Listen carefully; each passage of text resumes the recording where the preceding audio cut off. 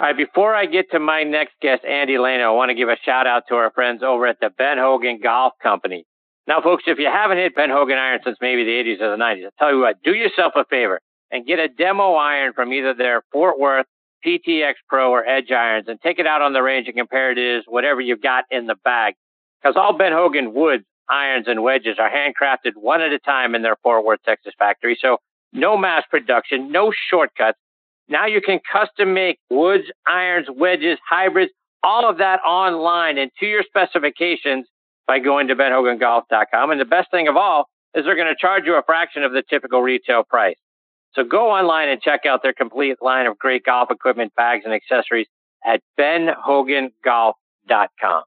This segment of the show is sponsored by our good friends over at the PGA Tour Superstore. This segment of the show is brought to you by the PGA Tour Superstore. See why golfers everywhere are proud to call PGA Tour Superstore their golf pro shop. Visit them online at PGATourSuperstore.com. Now back to Chris and more of the show.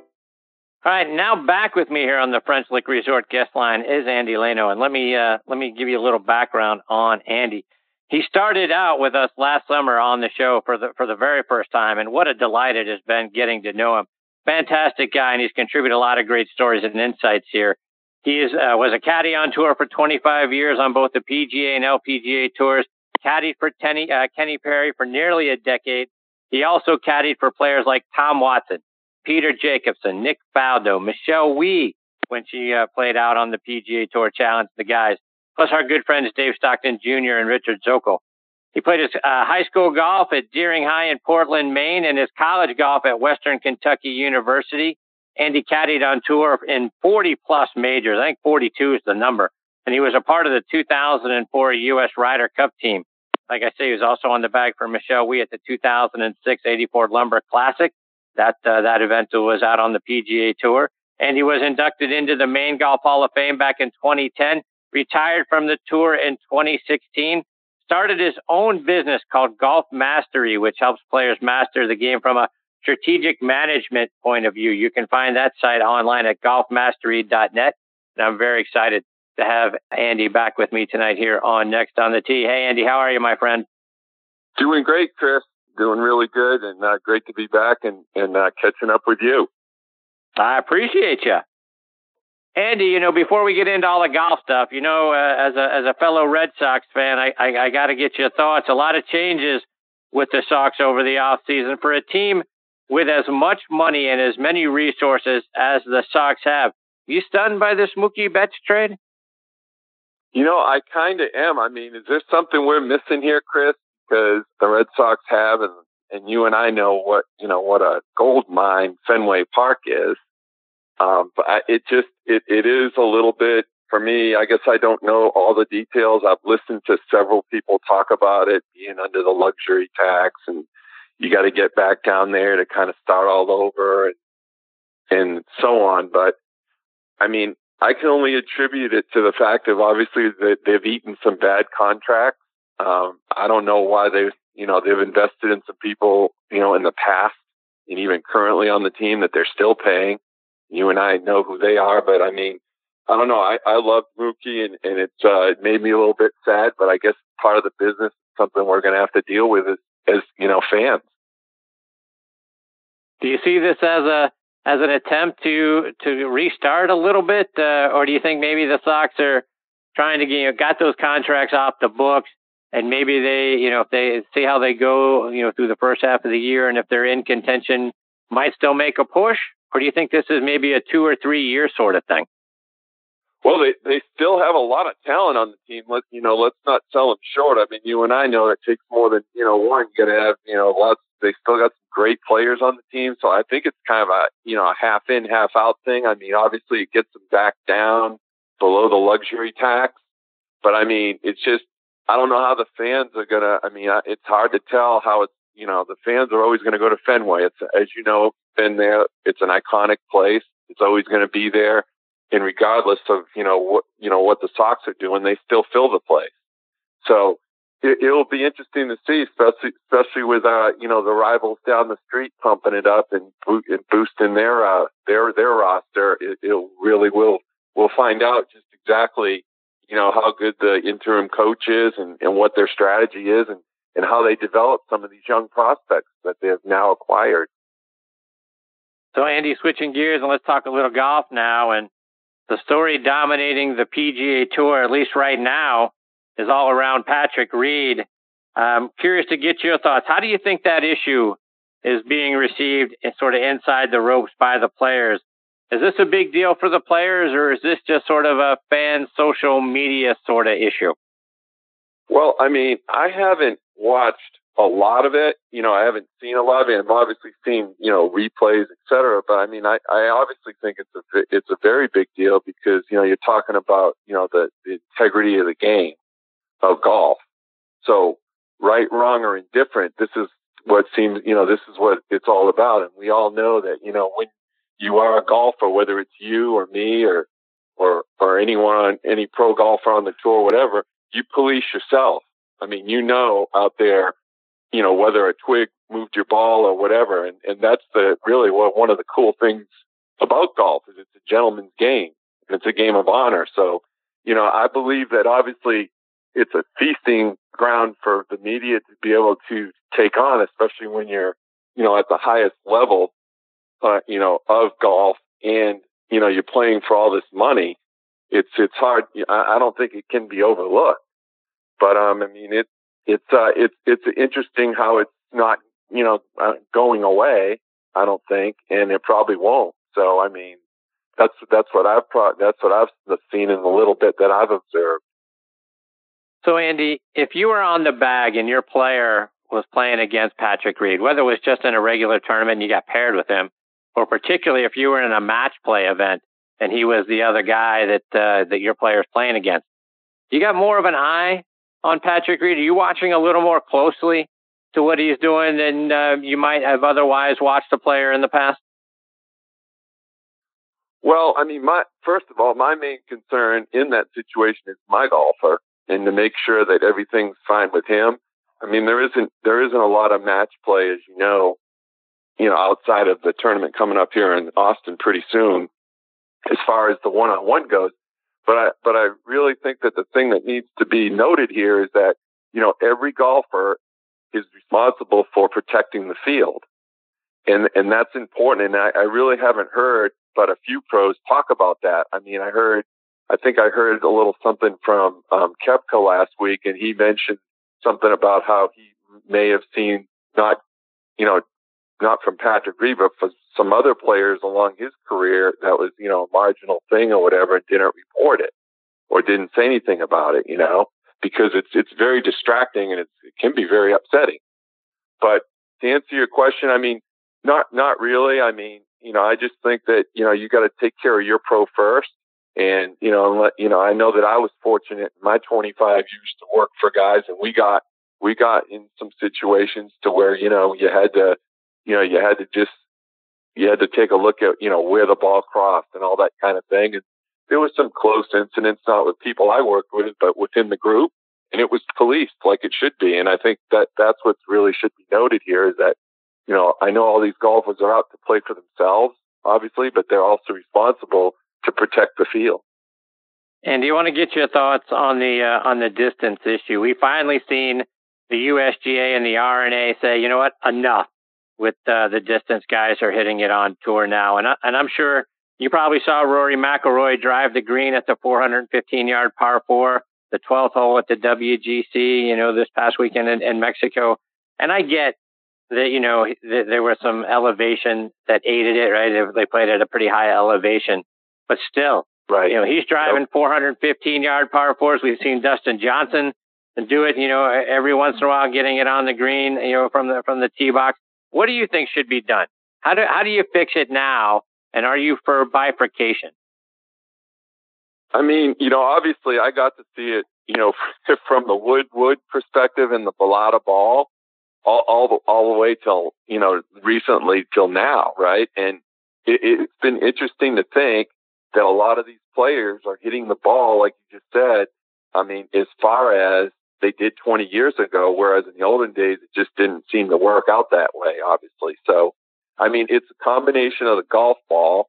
I mean, the golf ball goes forever. I mean, it doesn't spin anymore. So therefore, if you get this trajectory thing right, the ball, you can just send these missiles, and then when it hits, not only are you flying it further, but it's actually rolling too. In the olden days, there was too much spin on the ball as a comparison. And you could smash the ball. I remember when I first started, a big knock was 300 yards. 300 yards. Now that's like, I think it's like in the middle of the pack or back. So, I mean, I think that, they're on the right track. I mean, they keep lengthening the golf courses, and that doesn't seem to work. So, I mean, you can't make golf courses 8,500 yards. I mean, if that wouldn't be any good for you and I know that much. So, I mean, it's going to be interesting to see where they actually draw the line on, the trampoline effect on these drivers. I mean, that has to be factored in too. And now I understand that they're randomly testing drivers each week at the tour, at these tour events to see. So, I mean, the technical part of the game is obviously, keeping a lot of these guys' careers going too. You got guys on the Champions Tour that are hitting the ball further than they did in their prime, and again, that's because they got great golf swings. Now you mix in this equipment and, it's helping them, do better and cash checks and keep bringing in, the cash. And that seems to be what it's all about. Andy, I want to get your thoughts on the mindset of a tour player and even for caddies. You caddied in, I think the number is 42 majors. When you're on the bag, and let's take Kenny Perry because you caddied for him for 9 years, is the mindset different when you're playing a major than it is when you're playing a regular tour event? Is it more tense? Is there more focus? Is it any different when you're playing a major? It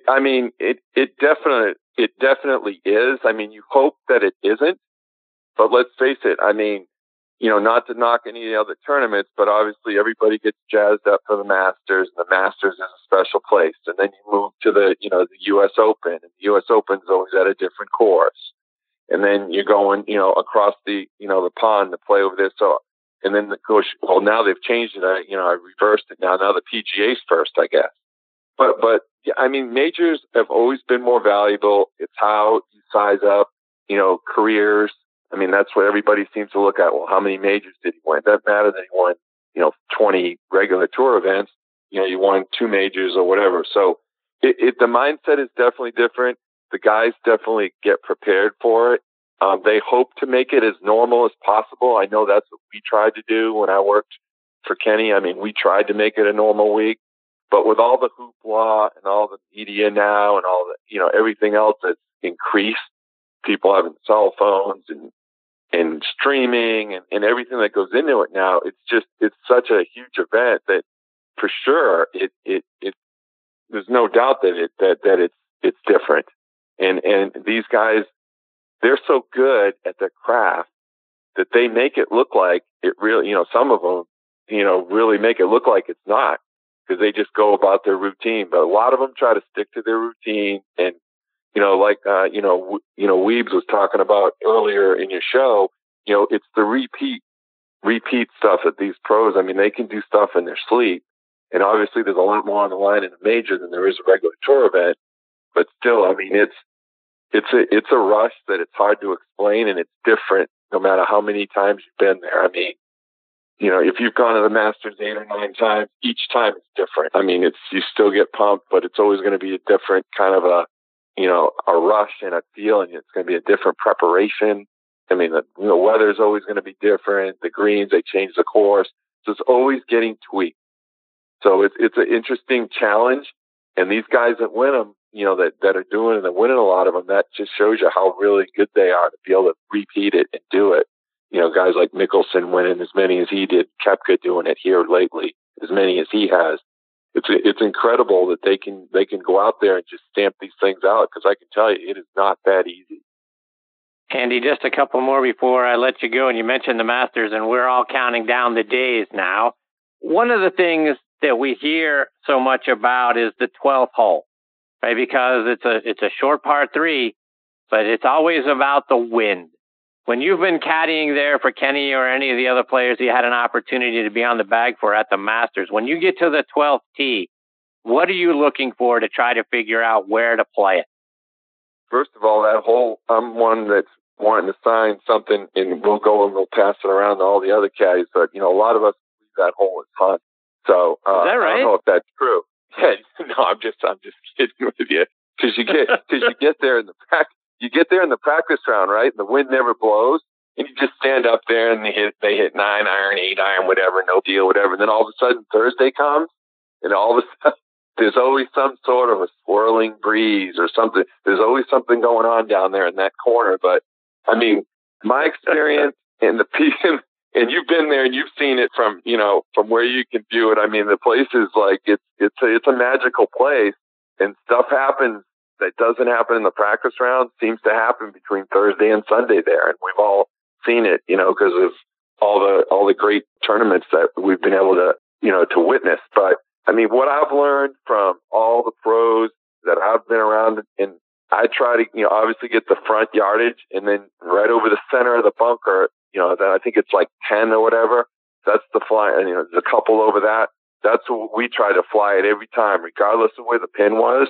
I mean, there's a spot over there, and it's almost, believe it or not, it's almost the middle of the green, and that's where you want to aim it. If the pin's left, you're aiming it there. If it's right, you're aiming it there. That's where I've had, my best success. Start trying to pin hunt there, and the rest of the story. I mean, cost Jordan, Spieth, might have cost him his second one. Who knows? But then you had someone like Fred Couples leave it on the bank, chip it up, and get lucky and win the thing. So it's a variance of things, but that's always been our strategy there. Is whoever I've worked for, that's where I've tried to, we've tried to, strategize and realize that regardless of when we get there or what day it is, this is where we're going. So get that front number, because I obviously change the tee markers every day, but that point that center point right there, right just a little bit over that bunker, that's kind of where you want to be. Because guess what? If you land it there, the worst you're going to have is an 18-footer in either direction, 18, 20 feet. So if you ask any of these pros, hey, we'll give you 4 threes and you can go to the 13th tee, I mean, I got to believe there'd be a long line taking that walk to the 13th tee. Andy, before I let you go, remind our listeners about what you're doing now and your site, golfmastery.net. Joe, I started Golf Mastery, and went, with 25 years on the, caddying worldwide, I'm trying, what I'm doing is I'm trying to, walking alongside these guys and obviously observing them, trying to take all those, that wisdom and knowledge and those little bit of tidbits and try to pass that on and try to help people, golf enthusiasts lower their score and have a better strategy and strengthen their mental game. And obviously, green reading, that's a personal thing, obviously to do too. But, all of those things, they'll lower your score. And that's basically what we're all out to do. When we go play golf, we're trying to lower our score. And to focus on, I think that out there right now, I mean, there isn't a lot of focus on that. I mean, obviously course management is huge, and just playing percentages and not pin hunting on every hole and playing to your strengths and chipping, to your strengths and all that kind of thing. It saves you a lot of shots. I mean, you play a lot of golf, and it definitely works. So trying to bring that strategy and trying to bring all those nuggets that I was able to gain from the best in the world and pass that on to folks and hope that, to give them more enjoyment in the game of golf. And that's basically what it's all about. So, Andy, let our listeners know how they can stay up to date with all the great things you're doing and follow you on social media as well. Right. Well, you can go to my site. It's www.golfmastery.net. And on Twitter, it's alano2, Roman numeral 2, at alano2. And then Instagram is alano, aglano2, the number 2 on Instagram. That's all I got. I can only handle 2. So that's all. That's enough media for me anyway. So I know you and I, we enjoy the Instagram and the Twitter. The Twitter is it's a great vehicle. It's a great information network, and it's a positive place to be. So that's where it's happening for everybody, and that's where you want to be right now. Well, Andy, I can't thank you enough for taking time out of your busy night to come back and be a part of the show. Always a lot of fun getting to spend time with you, my friend. I hope you'll come back and do it again soon.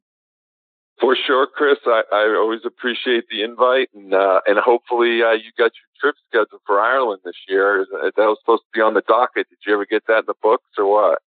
No, it's not in the books yet, my friend. It's still a part of the bucket list, but definitely going to make it happen within the next year or two because Old Head is absolutely unbelievable, and all the pictures that those guys put out on Instagram really makes you dying to get there, my friend. Can't wait to make that happen. You will. All right, Chris. Thanks very much. I appreciate it. We'll stay in touch. Take care. Absolutely. Take care, Andy. That's a great Andy Lano, Lano, and like you said, it's Roman numeral 2 out there on Twitter. Great guy, great follow, great knowledge, and certainly can't wait to have him come back and be a part of the show again soon.